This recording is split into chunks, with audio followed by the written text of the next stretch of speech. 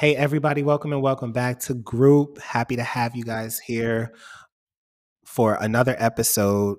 And we are bringing back Sam and Lady D to the conversation today that we're going to have. But first and foremost, I want to check in with all the listeners, make sure you guys are in a good space. Today's conversation is going to be pretty passionate.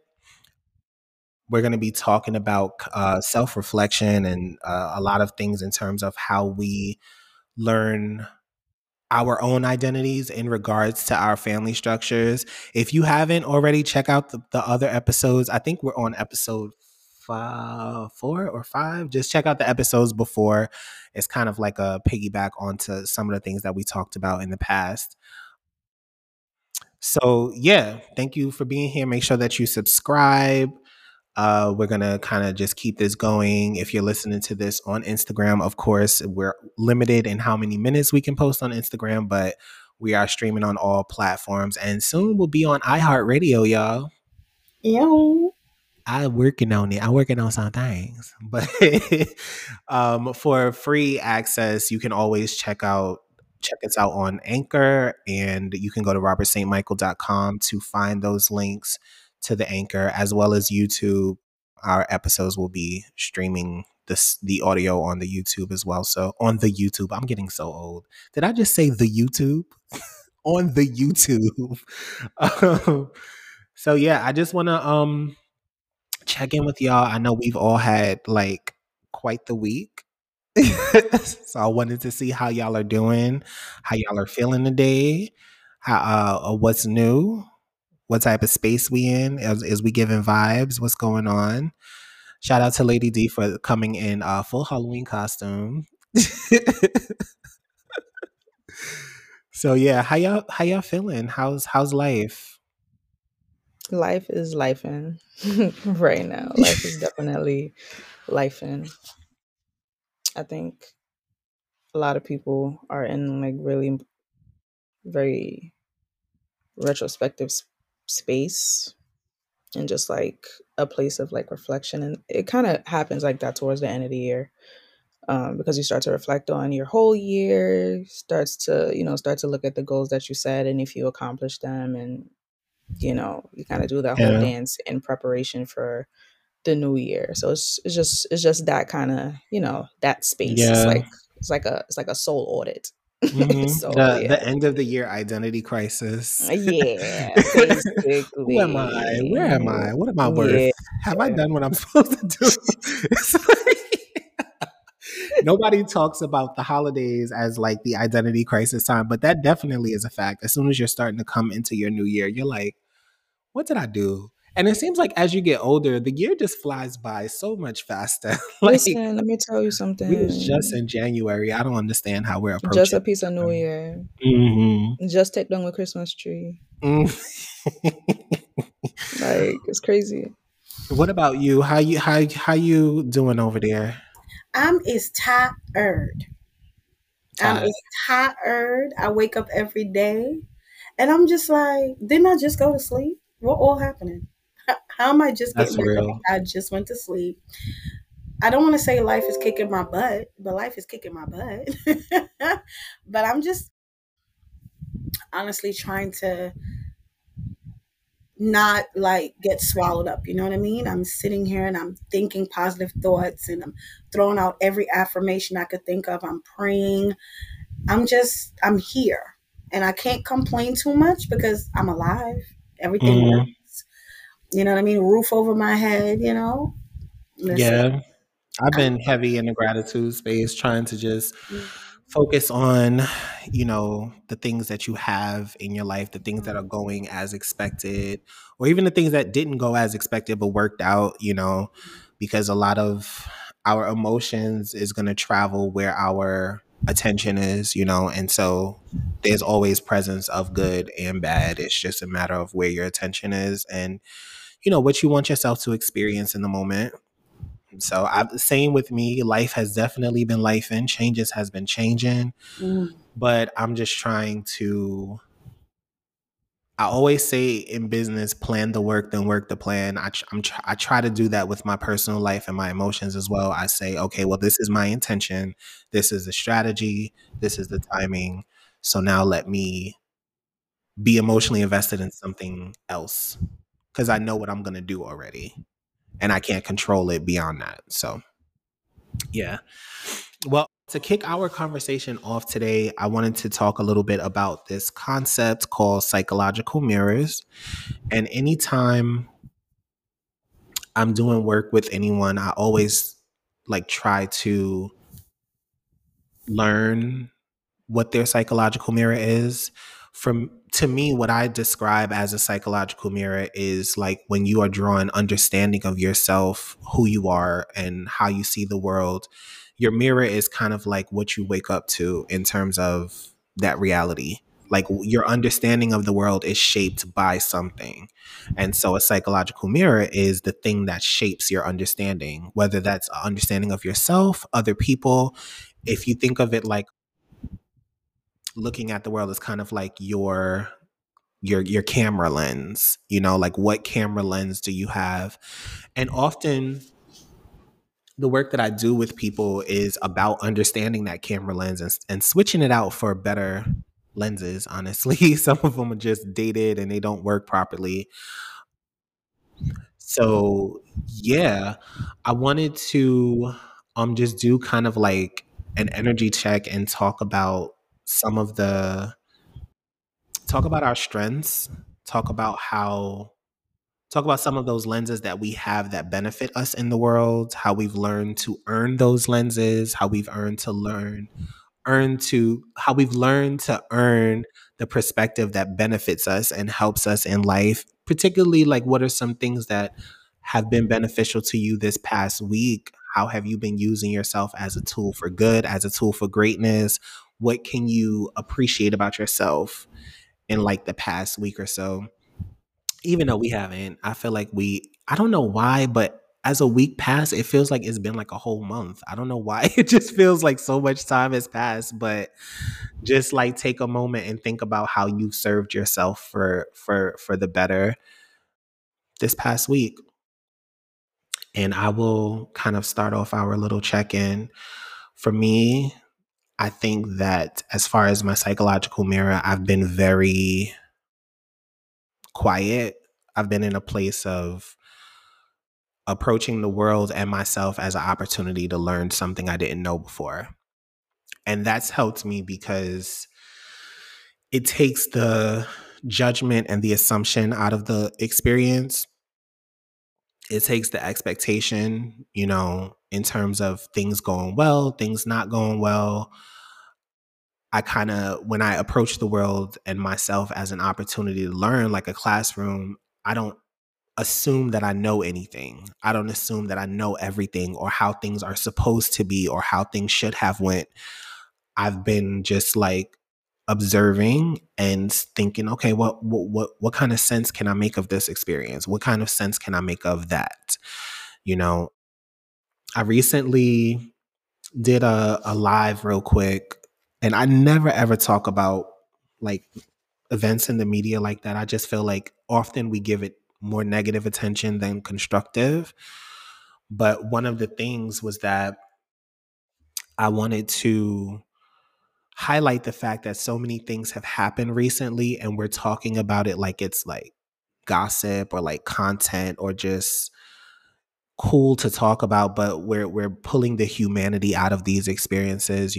People have passed away and we're kind of talking about their lives like it's just like speculation or gimmick or something. And I'm just like, dang, like this guy had a family. He was something to somebody and we're not even given that respect. So I did jump on the live because I wanted to kind of share that perspective of approaching the world from a learning. What can we learn from this experience? What can we learn from the things that we talk about, and be quiet enough to listen? So in a nutshell, that's kind of been one of the strength of my psychological mirrors this past week. And I'm going to continue to have that as a focus point moving forward. At least I'm going to try to finish off the year with that same perspective of, okay, what can I learn from this? What can be learned from this interaction with this person? What can be learned from this circumstance? What can be learned from this mistake? What can be learned from this blessing, you know? And I hope that it serves me well. So that's been my like strength for the week in terms of my mindset. So what has y'all's been? What's going on with y'all inner peace and stuff like that? For me, I probably would say that I've definitely been, and it's definitely been a learning curve, but I've been being more intentional about not personalizing all life experiences that I encounter and Mm, not making everything that I experience a fault of my own. You know, mm, understanding that some things are totally out of my control, and it's not reflective of my worth. You know, I think a lot of times when things, it's one of those weird things where sometimes it depends on, you know, how you grew up and those those ways of thinking that get embedded, you know. And then of course there's also social media, and you know, everybody's a motivational speaker and a thought connoisseur and all these things. So there's this thought process that floats around that's, you know, it's like every single thing that happens in your life is completely within your control.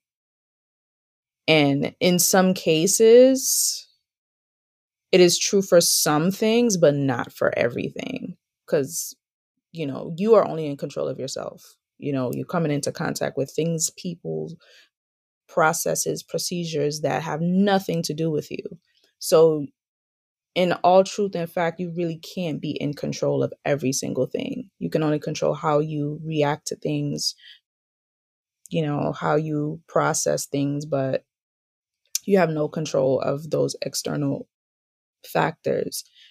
You know, so when things happen and it's, you know, it's when you have that thought process, you really internalize everything. It's like this, I could have done this better and I could have did this better. And it causes you to really beat up on yourself chronically. And that doesn't do good for anybody. Like that's so counterproductive.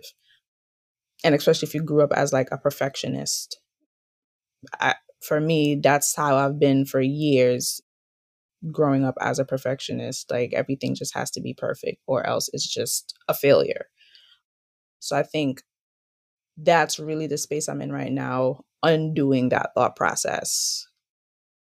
If it doesn't work out exactly how you want it to work out, that doesn't mean it's a failure. It's part of life. Some things happen, some things don't, some things work, some things don't. Some things take a little bit more time, a little bit more grind, you know, so not to take every disappointment or circumstance as a reflection of your self-worth. So yeah, that's just been the space that I've been in. Like I said, it's a learning curve, but it's forcing me to free myself from a lot of, you know, things. It's making me a little bit more willing to take risks and be a little bit more adventurous and not color within the lines. I really didn't realize how boring I was, and I always just chalked it up to, oh, my personality is just, I'm just boring. And I realized it's because I stick to what's safe, because I feel like what's safe is I can control those things. So I think it's just that, and then kind of just letting go that false sense of I can control everything and just living. Like just, you know, just experiencing new things and taking risks and just like just living. I think there's a lot more success and happiness when you let go of that sense of control. I love that. I love that you've been in that space, especially as it pertains to a sense of control. Because, like, we're going to get into it, but as you were talking, I'm just sitting here thinking, like, wow, like, imagine how much of your behaviors are motivated by wanting to feel in control. And then imagine how much of your self-esteem is, like you said, personally identifying with these experiences as a reflection of who you are due to wanting to feel in control. So that's super dope. And I just love that you're challenging that narrative in your mind and saying, like, one, there is peace in understanding that some things I just simply can't control. And of those things I cannot control, that's still not a reflection of who I am. This is just how things are. There are some things that I Facts. can, and even the things that I can control, it doesn't mean that I have to be in control of every single minute of the day. Control is not my identity. I'm here to experience. So I thought that was like super dope. I'm here for that.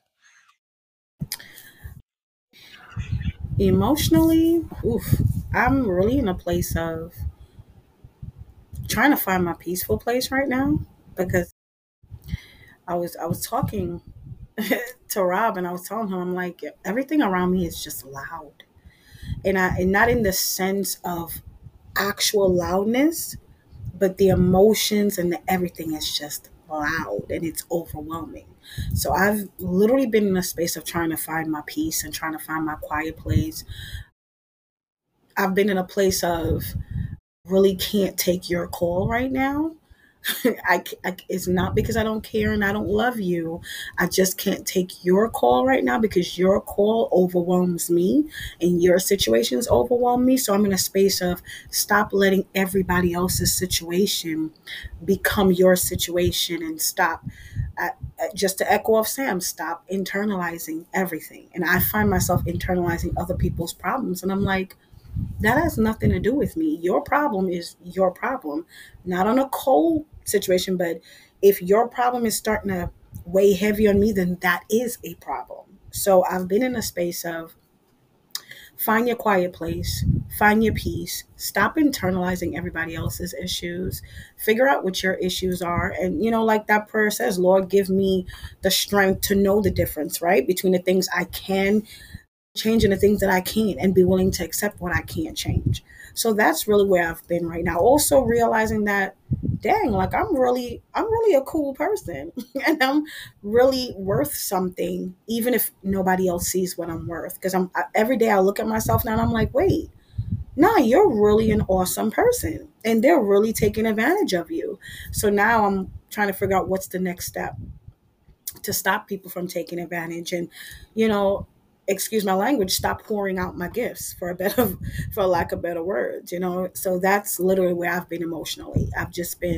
Everything's been loud, it's been draining. So now I'm trying to rest and, I shouldn't wake up every day feeling tired. And that's what's been happening. So now I'm just trying to center myself and, real big, huge, gigantic, flashing light boundaries is what I'm trying to do right now. So that's where I'm at emotionally. That's what's up. So many people can relate to the importance of being still and being quiet.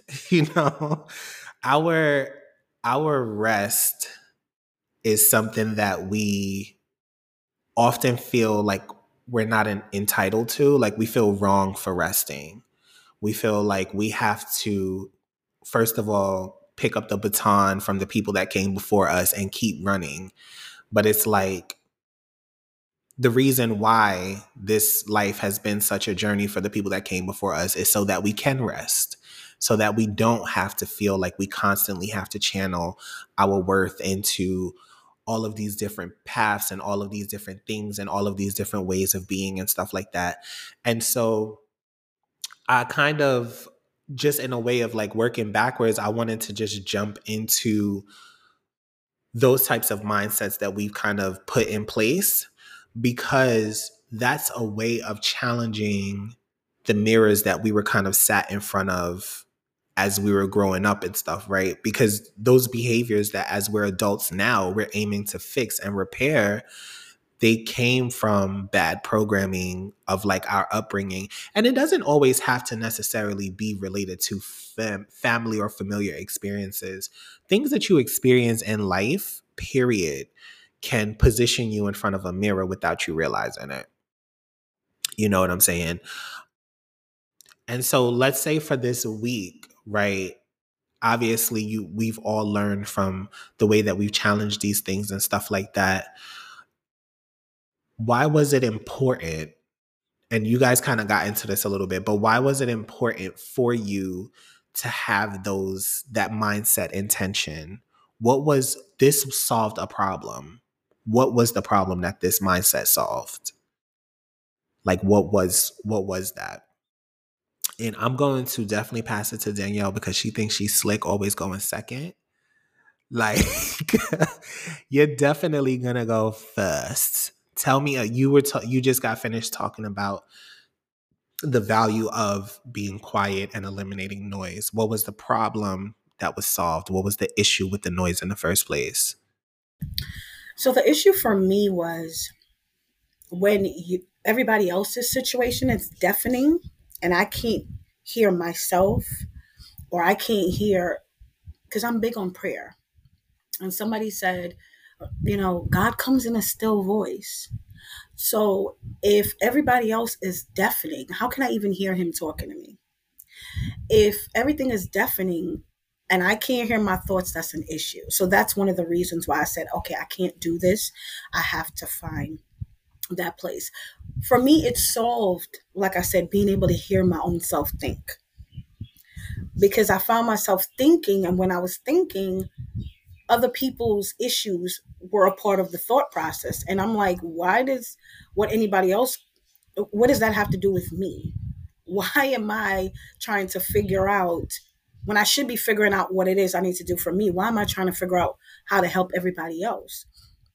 I even said to somebody today, I said, a lot of people are ask holes, ASK holes. They'll ask you all kinds of questions, but they don't want the answer. You are ask holes. So I can no longer, Yo, I'm gonna need that. you know, I know that's right. so I had to stop. Break that down just one more time for the Many people in the back. people are ASK holes. You like to ask, oh, this is what I'm going through. Can you help me? And then when you give them a suggestion, every suggestion is wrong, but they don't have one of their own. Or you give them a suggestion and then they come right back to you because you are an ask hole. Stop asking me. I can't help you. And every time I'm helping you, my help for myself decreases. I can't do it. So in now putting them in categories like, okay, this person's an asshole. This person is just unnecessarily needy. I could be wrong for saying that, but unnecessarily needy. This person just feels I owe them something. Once I put everybody in those categories, I know who I'm going to answer today, if I'm going to answer you, or if I have you on a do not disturb. Like this pastor said, you got to start labeling people. Don't answer one, don't answer two, don't answer three. That's how you got to start labeling them in your phone. Don't answer, and put 1, 2, 3, and 4 next to them. That's how I started doing that. Like I can't. I just can't. Too loud. I'm not, honestly, that's not a bad idea.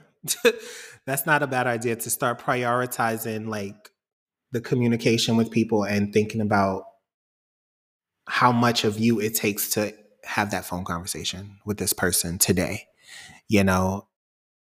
So I respect that. I might, what I can say is that when you start to prioritize how much it costs to engage with someone, it helps you narrow down who you invest your time and energy in. I went through that at some point, and when I started, I didn't like do it in terms of titling and tagging, but when I actually started thinking about a lot of those concepts in terms of if I was to prioritize my health and well-being, am I still able to do that and simultaneously hold a conversation with you? When I started doing that, it just kind of made me realize like I had to change my diet in terms of who I'm communicating with and how I'm communicating, and that wasn't even just for people that you talk to on the phone. It applies to like who are you following online. It applies to what content you're sharing, what you're engaging in. It applies to where you go with your free time. What are you reading? It's really all about what are you taking in? Like what are your nutrition facts in terms of absorbing other people's energy, right? So I really like that idea of And prioritizing. I also got to a place where it's like, am I putting in more than I'm getting out from you? Not that you owe me anything, but am I giving you more than you giving me? Is it that part? Come on, Because if I'm Sam. filling you up and my cup runs dry, who fills me up? So now start drinking off my saucer. Whatever falls off, not even out of the cup. When it drops into the saucer and falls off, you can get that. What's in my cup stays in my cup Where's the for me. collection plate? Because not no truer words have been spoken. That's not the space I'm in right now. I think I'm in like the aftermath of that, but I definitely went through that space a couple months ago where I was just like, it was like a hard screech, just like a "Erks," and I was just like, hold on. I experienced something and I'm looking around and I'm like, hey yo, where everybody at? The people who were calling my phone every day, texting me every day, asking me for this, that, and the other thing. Now I'm in a space where I'm like, okay, I could use a village, you know? Where y'all at? And I really had to sit and really ponder with that and be like, okay, cool, this is crazy. This is crazy. But also, because I think a lot of people know this. A lot of people who are chronic givers, they know this. They know. But it's easier to ignore it because then it denies the work that you have to do because there's still some work you got to do. And I think where people drop the baton is at the part where they have to now give themselves permission to say no. A lot of people struggle with that. And when you really break that down even further, then that's when you really get to the point where it's like, okay, well, what does saying yes to everyone do for me? And I think a lot of us, at least for me, I was ignoring that. And when I really sat and I thought about it, I was like, okay, you know what it is? Truth be told, there's times where I want to say no. I know saying yes will deplete me, inconvenience me, something, but I say yes anyway. Why? Because I'm afraid of the results that saying no will bring. I'm afraid of losing love if I say no. But then you got to break that down further and be like, okay, well, then that means I'm saying yes to keep your love. And that is also wrong, right? Because when you really look at it, you're not saying, I mean, yes, you want to do it because you don't want the people around you to suffer or, be at some type of loss or lack. But also, what is really your driving force in saying yes to every single thing? If I say yes to this, you'll keep loving me. If I say yes to this, I'll have you around. So I'm going to keep saying yes, even if it's depleting me, because I know if I do the opposite, I'm going to lose you. But then the drum roll to that is if you say no and you lose them, they don't deserve to be there. Period. And I think that's the crux that I came to. And I was just like, all right, this is the final countdown for you. You're gonna have to be Mm, okay with losing some folks. You understand? yeah. If me prioritizing me makes me lose you, you don't deserve to be around me. You come on, preach, Shando, hallelujah. Sam is talking that talk, talk, talk. But then I also love it it. it sets space and it lets space, you know, for people who do love you and stick around irrespective of what you can or can't do for them. It now opens up that space for those people to come in your life. But So can I yeah. just ask you, Sam?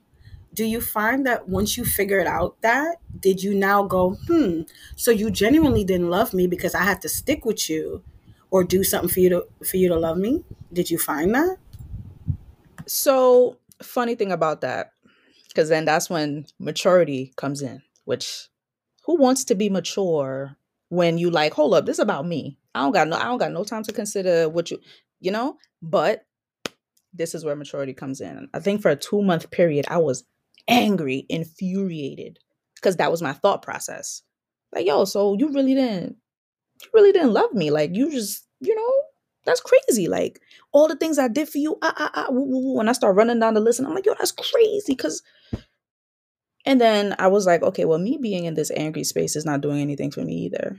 It's a revolving door, and I'm strong for like a 2 week period, and then I break down again because it's just so hard to fathom why, people who you love would treat you like that. But then I also had to sit with the fact that a lot of people are operating out of their traumas. A lot. A lot of people love you down. They really do. But some people just operate out of their space of trauma and they don't even know it. They don't even know it. So in my case, one of the people I really looked at, I really had to sit and look at it. And I'm like, yo, you operating from a space of trauma where at one point in your life, when you were experiencing that trauma, manipulation was a form of survival for you. You manipulated people in order to survive. So now you are no longer in that threat, in that traumatic space, but you now are stuck with that thought process. So even the people who you love intrinsically, you actually love them, you will manipulate to get what you want because that is the thought process you're stuck with until you deal with that trauma. So it freed me and allowed me to operate in a space of forgiveness and, allowed me to now heal. Because I think a lot of people don't realize that you really do need to forgive people to fully heal. And forgiveness don't mean, oh yeah, I'll let you back in my life. Forgiveness does not equal access. I could forgive you and you could be good over there, but I got to let that go in order to sew that wound up completely. So that's really the point that I came to. And I was just like, okay, I got to let this go. I got to give you grace to do whatever it is you got to do over there without any expectation. We could never reconnect again, but I have to give you that grace to deal with what you're dealing with over there and love you from a distance while I work on healing myself. And in order for me to fully, not partially, not when I see a picture, I catch an attitude. In order for me to fully heal, I have to forgive you. And I really had to look at them as human, fully human, remove what you did to me and just look at you as a human being. And that's how I was able to come to that space. You know what? What's one of the most powerful things that you're going through is your self rearrangement and your self healing process is helping you recognize the broken patterns in other people and not take it personal. You know what I mean? Like, and so when you say that forgiveness is about you, we always hear that, but we never really understand what that means. You know what I mean? And you're 10,000% right. Like when you come to a place of forgiveness, you're not allowing yourself to be held hostage to that experience anymore, right? Because the opposite of forgiveness is holding that grudge. It is holding on and internalizing. It is taking it personal. It is holding other people accountable for And that that turns into transgression. bitterness. But yeah, so a fresh start for yourself in that emotion to say, I'm allowed to have this transaction again without leveraging danger over it. That is a space of where forgiveness comes from. And a lot of the things that you mentioned in terms of, like, for example, you spoke about people have, like, let's say if you were manipulative as a form of survival, or even if you shut down as a form of survival and you're no longer in that circumstance, but your behaviors are still reflecting that, these are the hallmarks of what people consider like PTSD, there, which stands for post traumatic stress disorder. Now, essentially, the difference between a behavior pattern and a disorderly behavior pattern is just that disorders are considered an interference of your everyday life. What they don't take into consideration, this is where the clinical aspect falls short, is that some people have normalized their life around the disorder. So it's not a disorder for them, it's order, Yes. right? Yes. It's Yes. function. And if it's disrupting your relationships and ability to keep and have those healthy relationships, that is disorder. But I Hmm. think on the clinical side, they look at it as far as, your daily activities. So Yeah, interfering with you being able to work, interfering with being able to grocery shop, cook, things like that, things that you need for survival. If it's interfering with yeah, that, then only then is it considered as a disorder. But if you can't keep a healthy relationship, if your relationships are, and relationship meaning not just romantic, but platonic relationships, family, siblings, coworkers, all that. If those thought processes is interfering with your ability to keep and have healthy relationships, that is disorder. yeah. It's very much easier for someone being an outsider, having never experienced whatever, to say, okay, as me, as this person, this is my baseline. And based on what I understand the world to be, you're disrupted, right? But that's only going to reflect in a certain way. Let's say you have a certain balance to your life and you start acting different. That might be a hallmark to say, oh, this is a disruptive behavior. Maybe you're not coping with something. But so many people cope really well with trauma. Well, I don't want to say really well, but I want to say They're high unnoticed. performing. High performing, very much Yeah. normalize their day to surround the trauma. This is how cycles kind of start, because if you are a product of dysfunction, you operating normally is being able to adapt to dysfunction. So your But entire life that's is going to be in respects to that. So people will look at the flow of your life and say, "Oh, you would think that you're functioning just fine because the flow of your life is based around this disorder versus you having a normal or I don't want to say normal, but a different flow and injecting this abnormality." And then you're like, "Oh, I'm not flowing the same." So sometimes it's harder to recognize whether or not you are disorderly or dysfunctioned. And even if you don't have a classifiable disorder, it does not mean that you don't process or deal with post traumatic stress. There's this book out called, and I haven't read this, but I've read up on it. It's called Why Zebras Don't Have Ulcers. And the book is about how animals in the wild on a regular basis, multiple times a day, have to fend for their life. When a zebra is running in the wild, you are about to die. This is a murder stress response. But zebras, they go about, they see a lion, they're running, so their hormones is up, cortisol, adrenaline is high, high, high, because you're about to die, right? And then you hide and everything's fine. And what do? They go back to grazing in the grass like nothing happened, right? And so with humans, that same level of life or death, we experience that in a traffic jam. And even more so, we don't, that stress doesn't leave our body, right?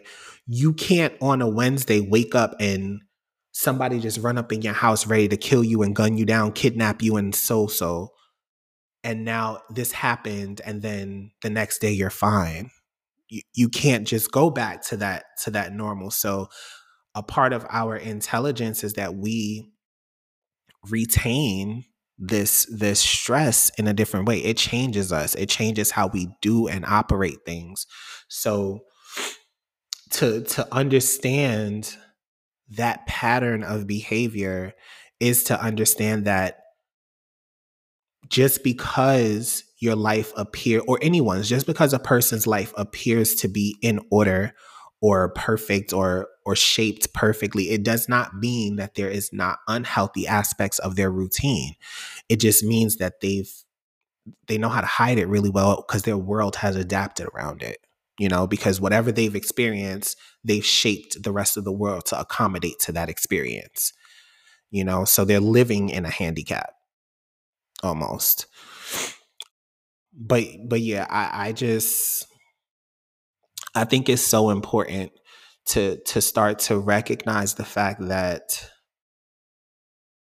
it's okay to say my mental health is not in a good place. It's okay to say that I'm struggling with something. It's okay to say I don't think this is healthy the way that I do this. It's okay to do that because that's when we start to open our minds up for another alternative. You know what I mean? So, but listen, I feel like this episode is already kind of like touching on so many things. So I'm kind of like in so many different directions with the certain things I want to talk about, but I want to take a shift and talk about like how are we recognizing that there's dysfunction.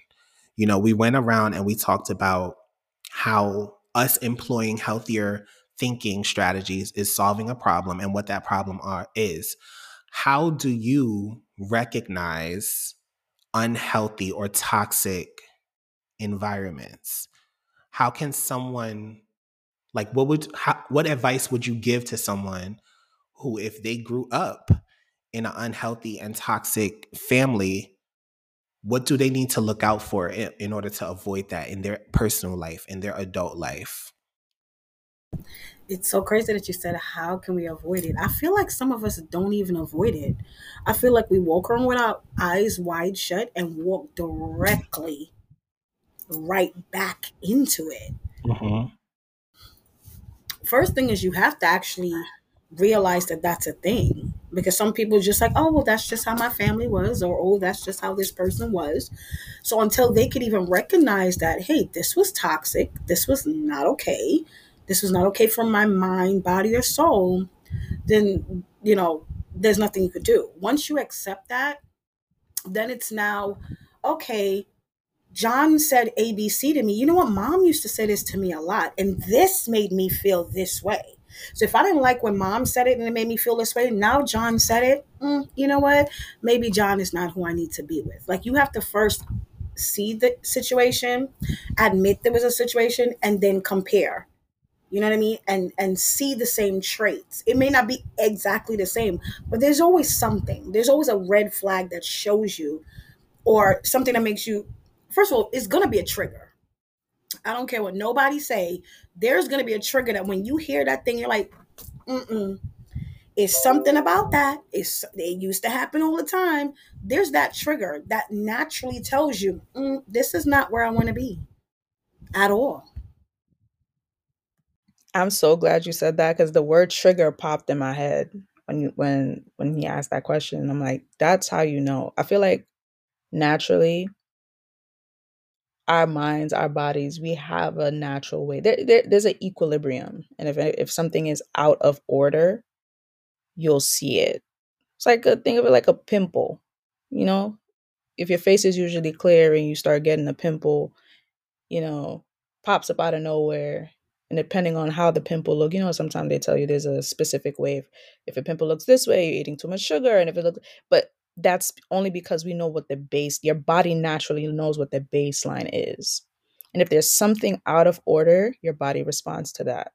So I think naturally our emotions, our thought processes, our mind, it has that as well, where triggers are not always bad. Triggers lets you know something is wrong. What needs to happen with triggers is you now knowing how to manage those and not allow it to interfere with, you know, your life or cause you to react in a way that's unhealthy to you. But just because something triggers you, the trigger itself isn't what's the issue. It's how you react and how you respond to that trigger.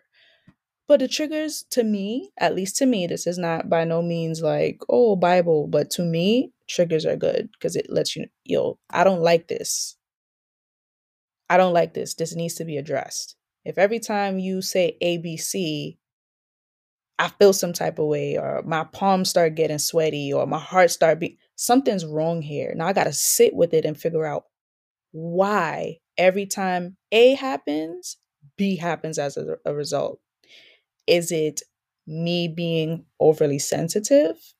Is it me misinterpreting what the other person's saying? Is it the other person who's being unhealthy or, unnecessarily brash or anything like that? You got to really now triage it and figure out like what's really going on here.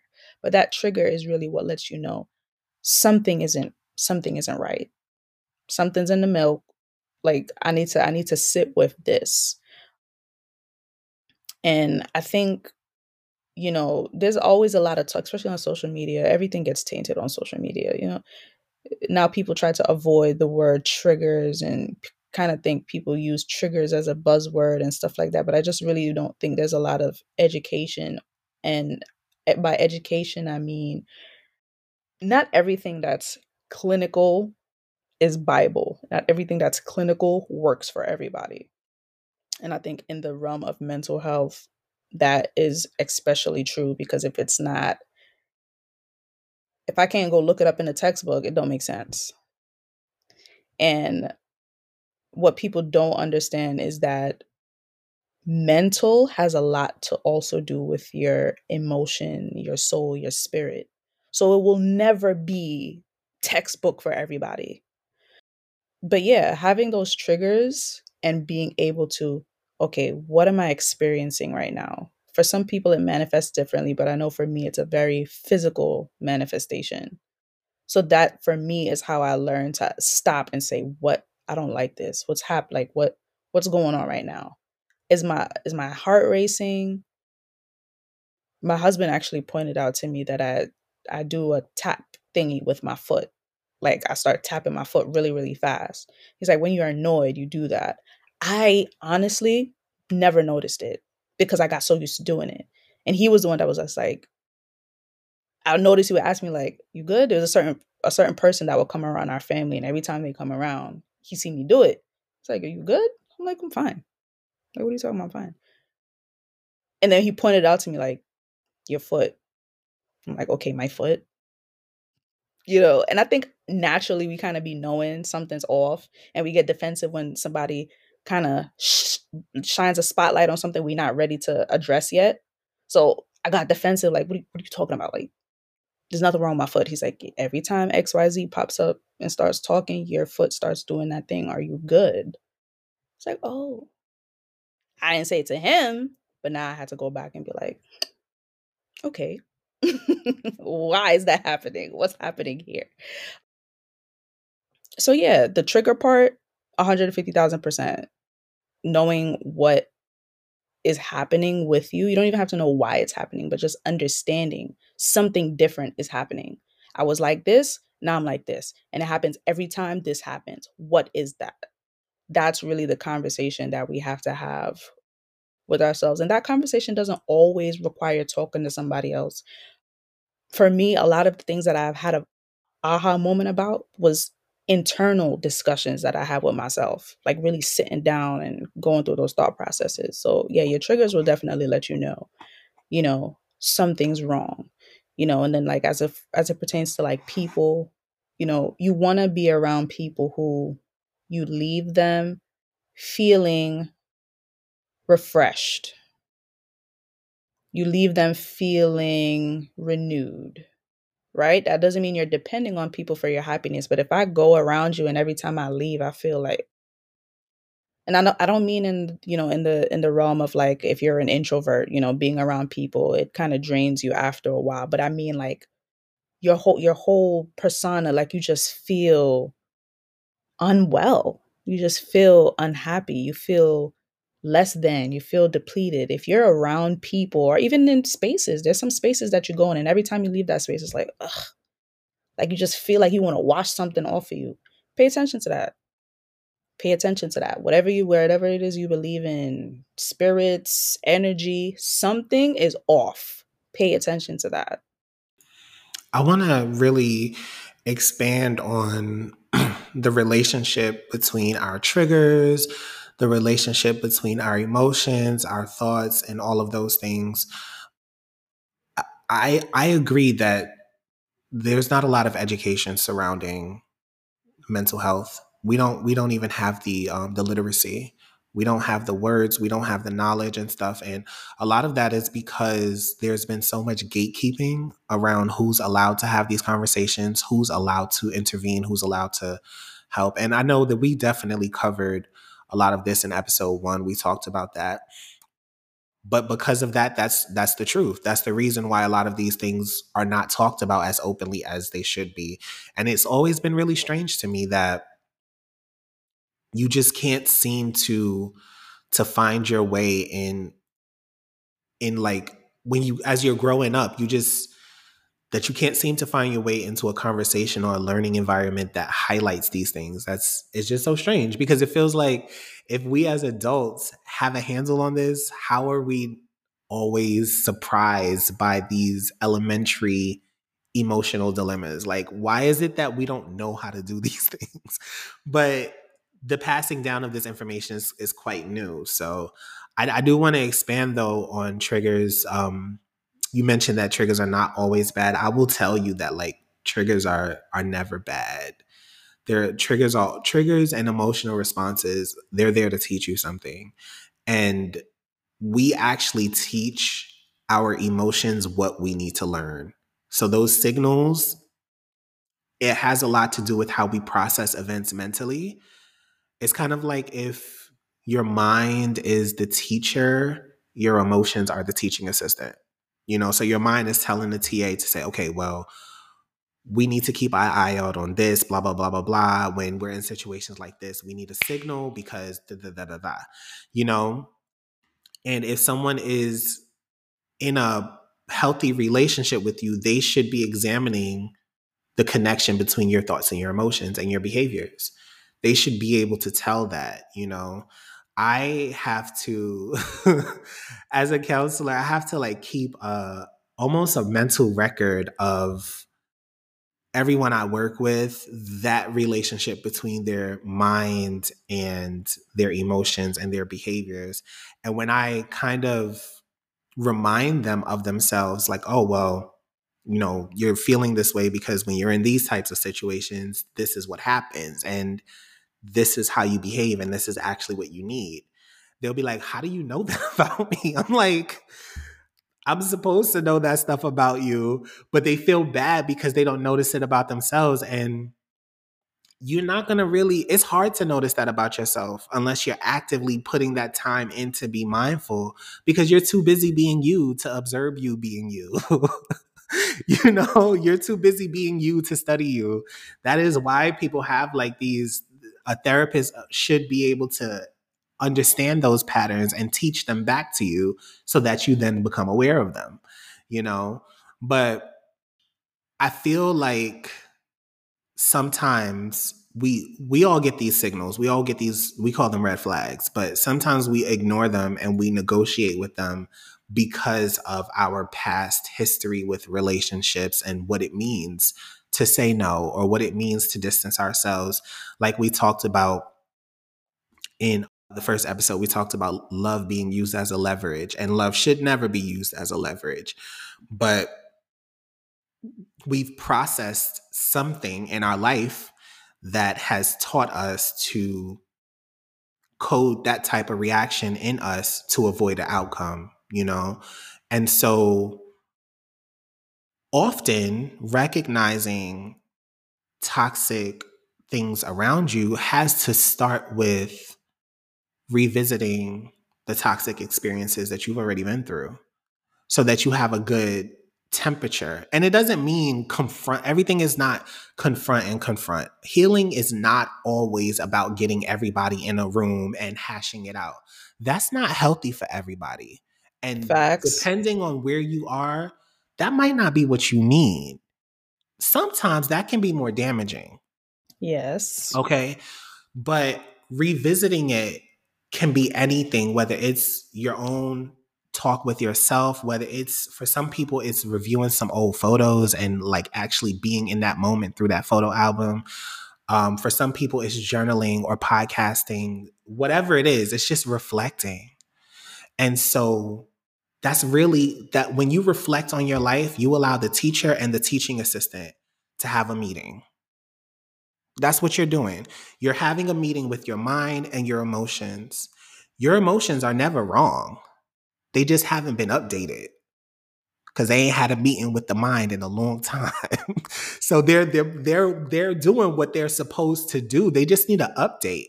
So having that moment of reflection with yourself, that's we in a meeting.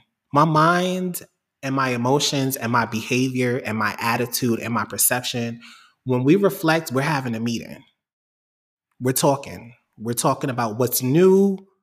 That's one of the biggest conversations we don't have with ourselves between the mind and emotion. What's new? We don't update. We working on what's old. But sometimes all it takes is to be like, what's new? How did that go? What's some new things that we got to start putting into place? You know what I mean? And it can be just that simple to just give yourselves the update and say, let's try this. And your emotions will follow. They will follow. They just need that update. That's So a I fact. encourage people to, for anyone who's listening, if you feel something, it's a valid feeling. You cannot be wrong. You didn't choose to feel the way you feel. You can't be wrong for what you feel. You have more ownership over your thoughts than you do over your feelings. You can choose your thoughts, but you can't really choose your feelings. How we're taught to feel about things comes to us before we are even aware of our thoughts. Feelings start in the womb. You don't even have a fully developed brain before but them feelings start instantly. Your feelings is your first learning. That's your first intelligence. By the time you are even able to form thoughts and opinions, you've graduated Feelings University. You've been graduated. So the thoughts, they can't. But now that you have not a diary, an index, a library of feelings, now it's time to think about the world and assign feelings to experiences. Right. And let You me just know? plug that, your feelings are never wrong. Your feelings are your feelings. Your feelings are valid. I think where people kind of miss the mark is that they always assign their feelings to, or they always give someone else the responsibility of their feelings. And that's not always true, right? Some things, some feelings you feel, it's because somebody did XYZ. But sometimes, and I'm speaking from experience, sometimes the things that we feel and the feelings that we have, they're valid, but they're as a result of our mindset and our interpretation and our perspective of a particular thing, which may not always be fact, right? Mhm. Because you spoke about lenses at the beginning. If you're looking at something through a particular lens, that doesn't mean that that's fact, right? If you think about photography and you have these lenses that like distort the image and make certain things look smaller and certain things look bigger. When you're looking through the lens, that's not the actual size of the image, but that's what you're seeing looking through those lenses. That doesn't mean that that is fact, right? So you're still seeing what you're seeing. What you're seeing is actually, in fact, what you're seeing. But that doesn't mean what you're seeing is reality, if that makes sense. So Absolutely. we definitely have to just be mindful of, and definitely a learning process. Like, I don't think it's anything that there's no one person that will fully conquer that, Hmm. because our minds and our perspectives and those things are always changing and transforming, based on the experiences that we have and things that, Hmm. that we're learning and retaining. But that's just something to be mindful of. Yeah. Your feelings and your thoughts and those emotions, those are always valid Hmm. based on the lens that you're looking through. You just now have to determine, do I need to change these lens? Hmm. Is this lens cracked? Hmm. Yeah. Do I need a 50 mm? Right? You know, all them photographies A from, zoom? Do I need a zoom do I lens? need a zoom? You know what I'm saying? And there will be Yeah. those cases, in fact, where you take off the lens, and when you take the lens off, is exactly what it is. That is fine too. That is fine too. But Hmm. we have to be fluid in that understanding that the way we see things ain't always the way it is. Yeah. And we have to be willing to sit with that. I think that probably was one of the hardest things for me to sit with in my journey, because it's just like, I ain't wrong. Like, what are you talking about? Like, I'm not wrong. But then it's just like, you're not. What you're feeling is fact. That's what Hmm. you're feeling.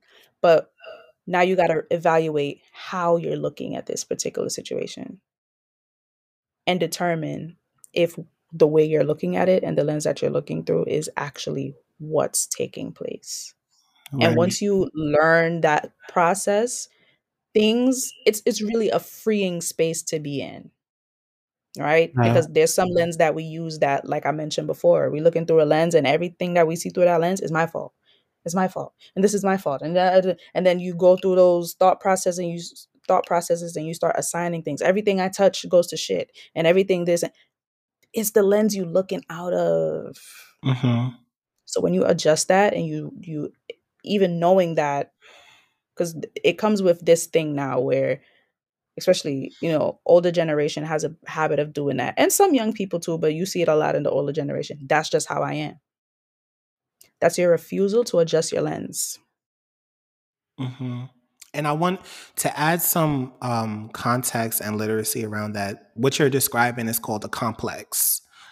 When you have a psychological complex, essentially what it is that you've lived certain experiences that has designed a fixed lens for you, and you always can only see through that lens.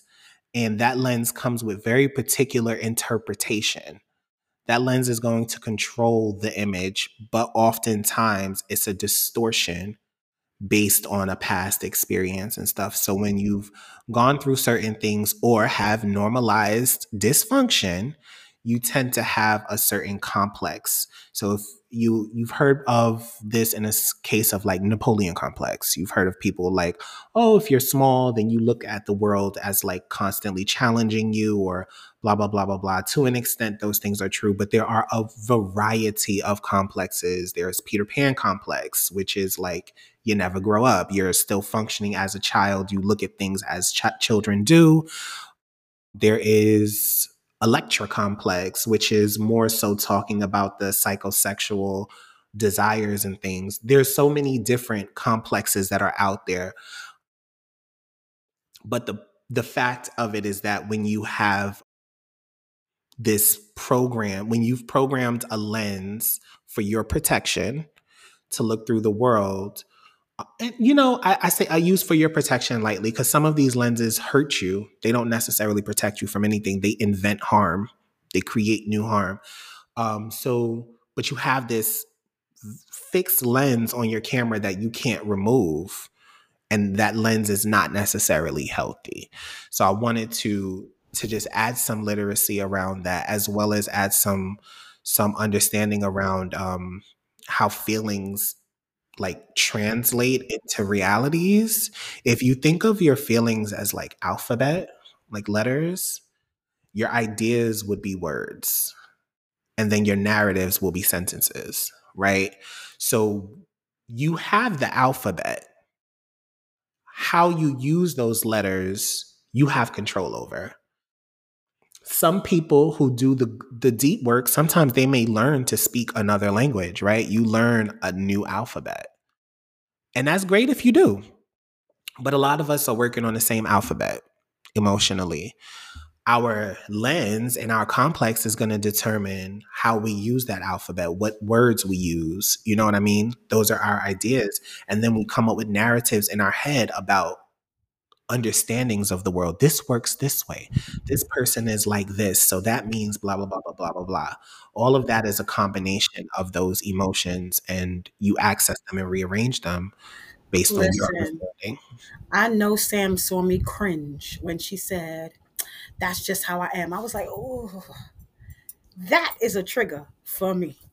Oh, I can't stand it here. That's how I am. In my head, you don't want to change. You like being who you are. And it doesn't matter if you offend or affect somebody else. That is a major trigger for me. Yeah, it is. Do you guys feel like whether it is your psychological mirror or your complex or any of these lenses, do you feel like there have been parts of you that are silenced or erased due to the lens that you were given or the lens that you created? Has approaching the world from a particular perspective resulted in you self-sacrificing yourself, Oh, self-erasing, yes. self-silencing? Oh, yes. Oh, yes. So, growing up, I was the oldest, right? Which means parentification. Usually that's the case. Hmm. So, and I grew up in my family's Caribbean, Jamaican. So, there are a lot of cultural things that come with that. One of those things being kids don't really have the emotional autonomy to express themselves as it pertains to expressing how they're feeling about something or how a particular situation or a particular word or phrase or whatever makes them feel. And I experienced that growing up. And then take it a step further in my teen years, I was heavy in church and stuff like that. And I was a very, I want to say, outspoken person. I think that came from not being able to be outspoken as a kid. So the minute I did find some space or some opportunity to express myself, I took it. Granted, now you have a level of emotional immaturity because, and which is not a bad thing, you know 12, 13, 14, you're learning these things. So with that, you're also learning time, place, delivery, all of those things. I didn't have anybody around me to teach me those things, so I was just, you say anything to me, my mouth was a Uzi, like it was just, so then I got a reputation of being confrontational. If you step on my toe, I'm gonna let you know at that particular point. I don't care if it's in the middle of a wedding. I don't care if it's in the middle of inauguration. I'm gonna let you know how I feel. Period. So that came with, like I said, the label of confrontational. And I think I just got to the point, the later I got into my teen years, I'm just like, I don't want that label because it's misinterpreting my intent.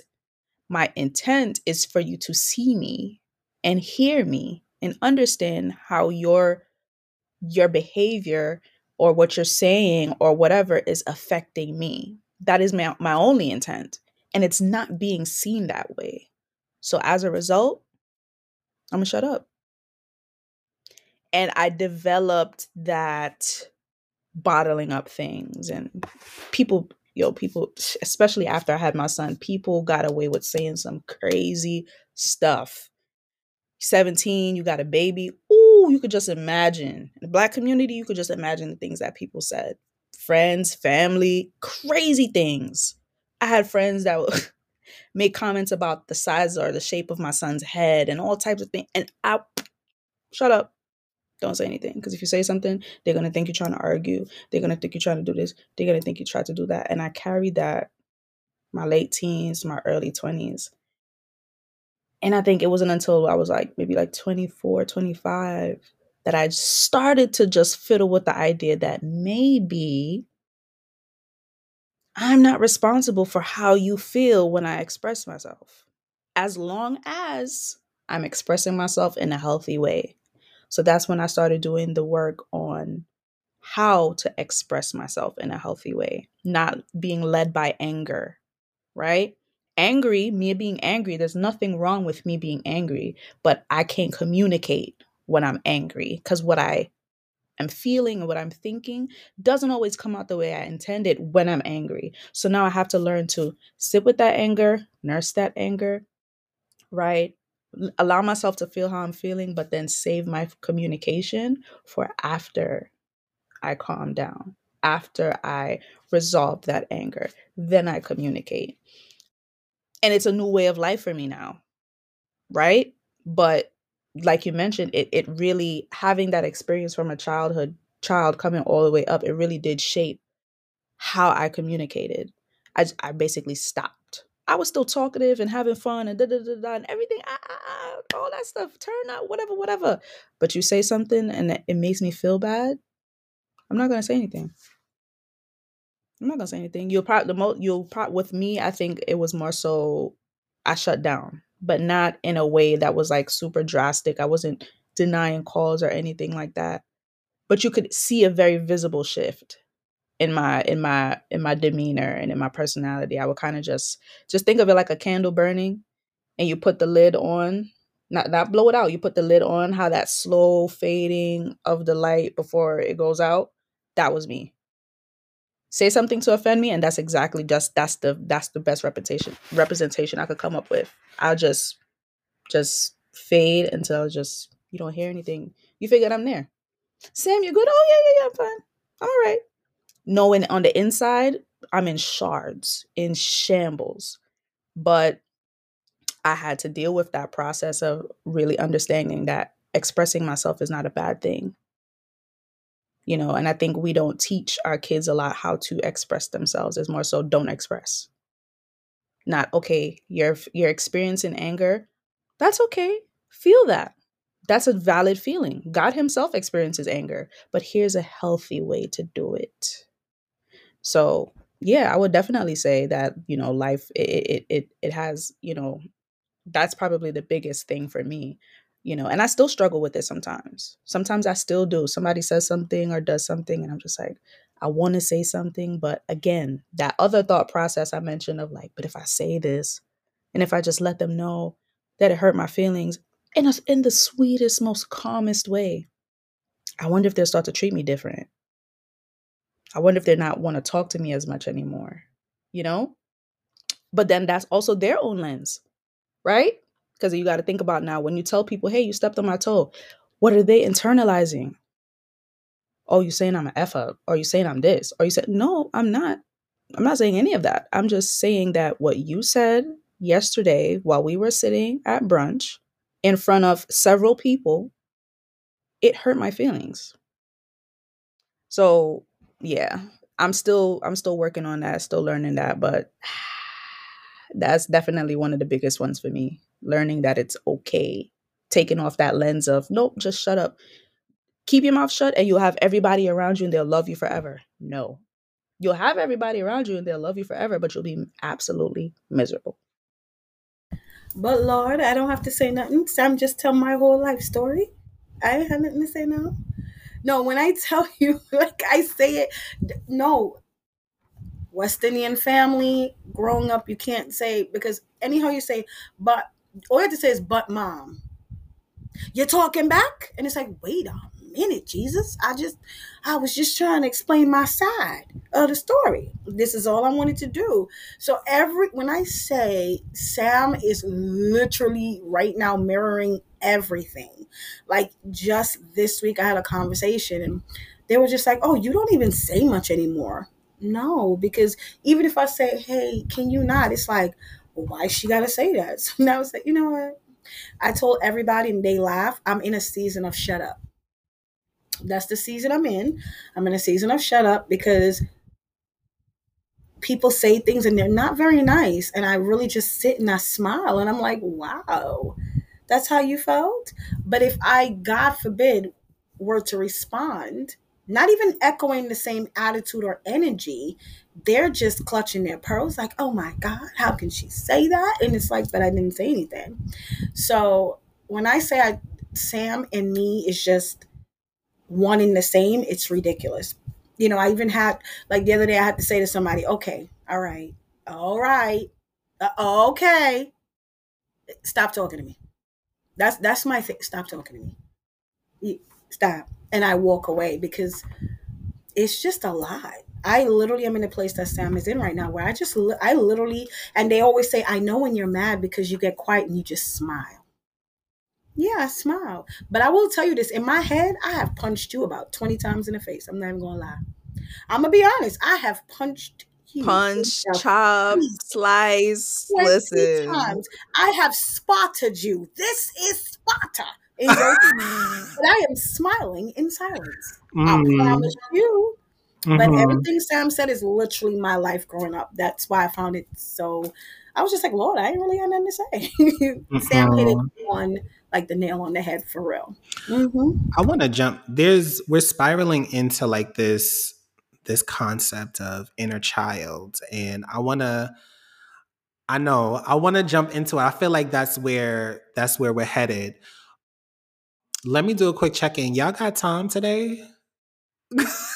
Math time. Come on with it, Cletus. Come I'm a. on, Cletus. This is what we're gonna do. I'm going to chop this up as like a part one, and then I'm gonna send a new link to y'all right now for us to jump into a part two because the listeners need all the guanin, and we are we're already an hour and 15 in, so I want to just chop this up here. I'm going to conclude this one and I will actually release both episodes at the same time. So just so people can like listen and then come back because you don't want to miss none of this. This is free therapy right here. Okay? Okay. You can't miss your do not miss your group. So for anyone that is finishing up here, thank you for tuning in. Just make sure you go back and click the part two so that you can pick up where we left off. Make sure that you are liking, subscribing, sharing this conversation with people that can benefit from it. We got to push these conversations and push these narratives and all of that good stuff. We're streaming everywhere. And this just, yeah, click the next episode.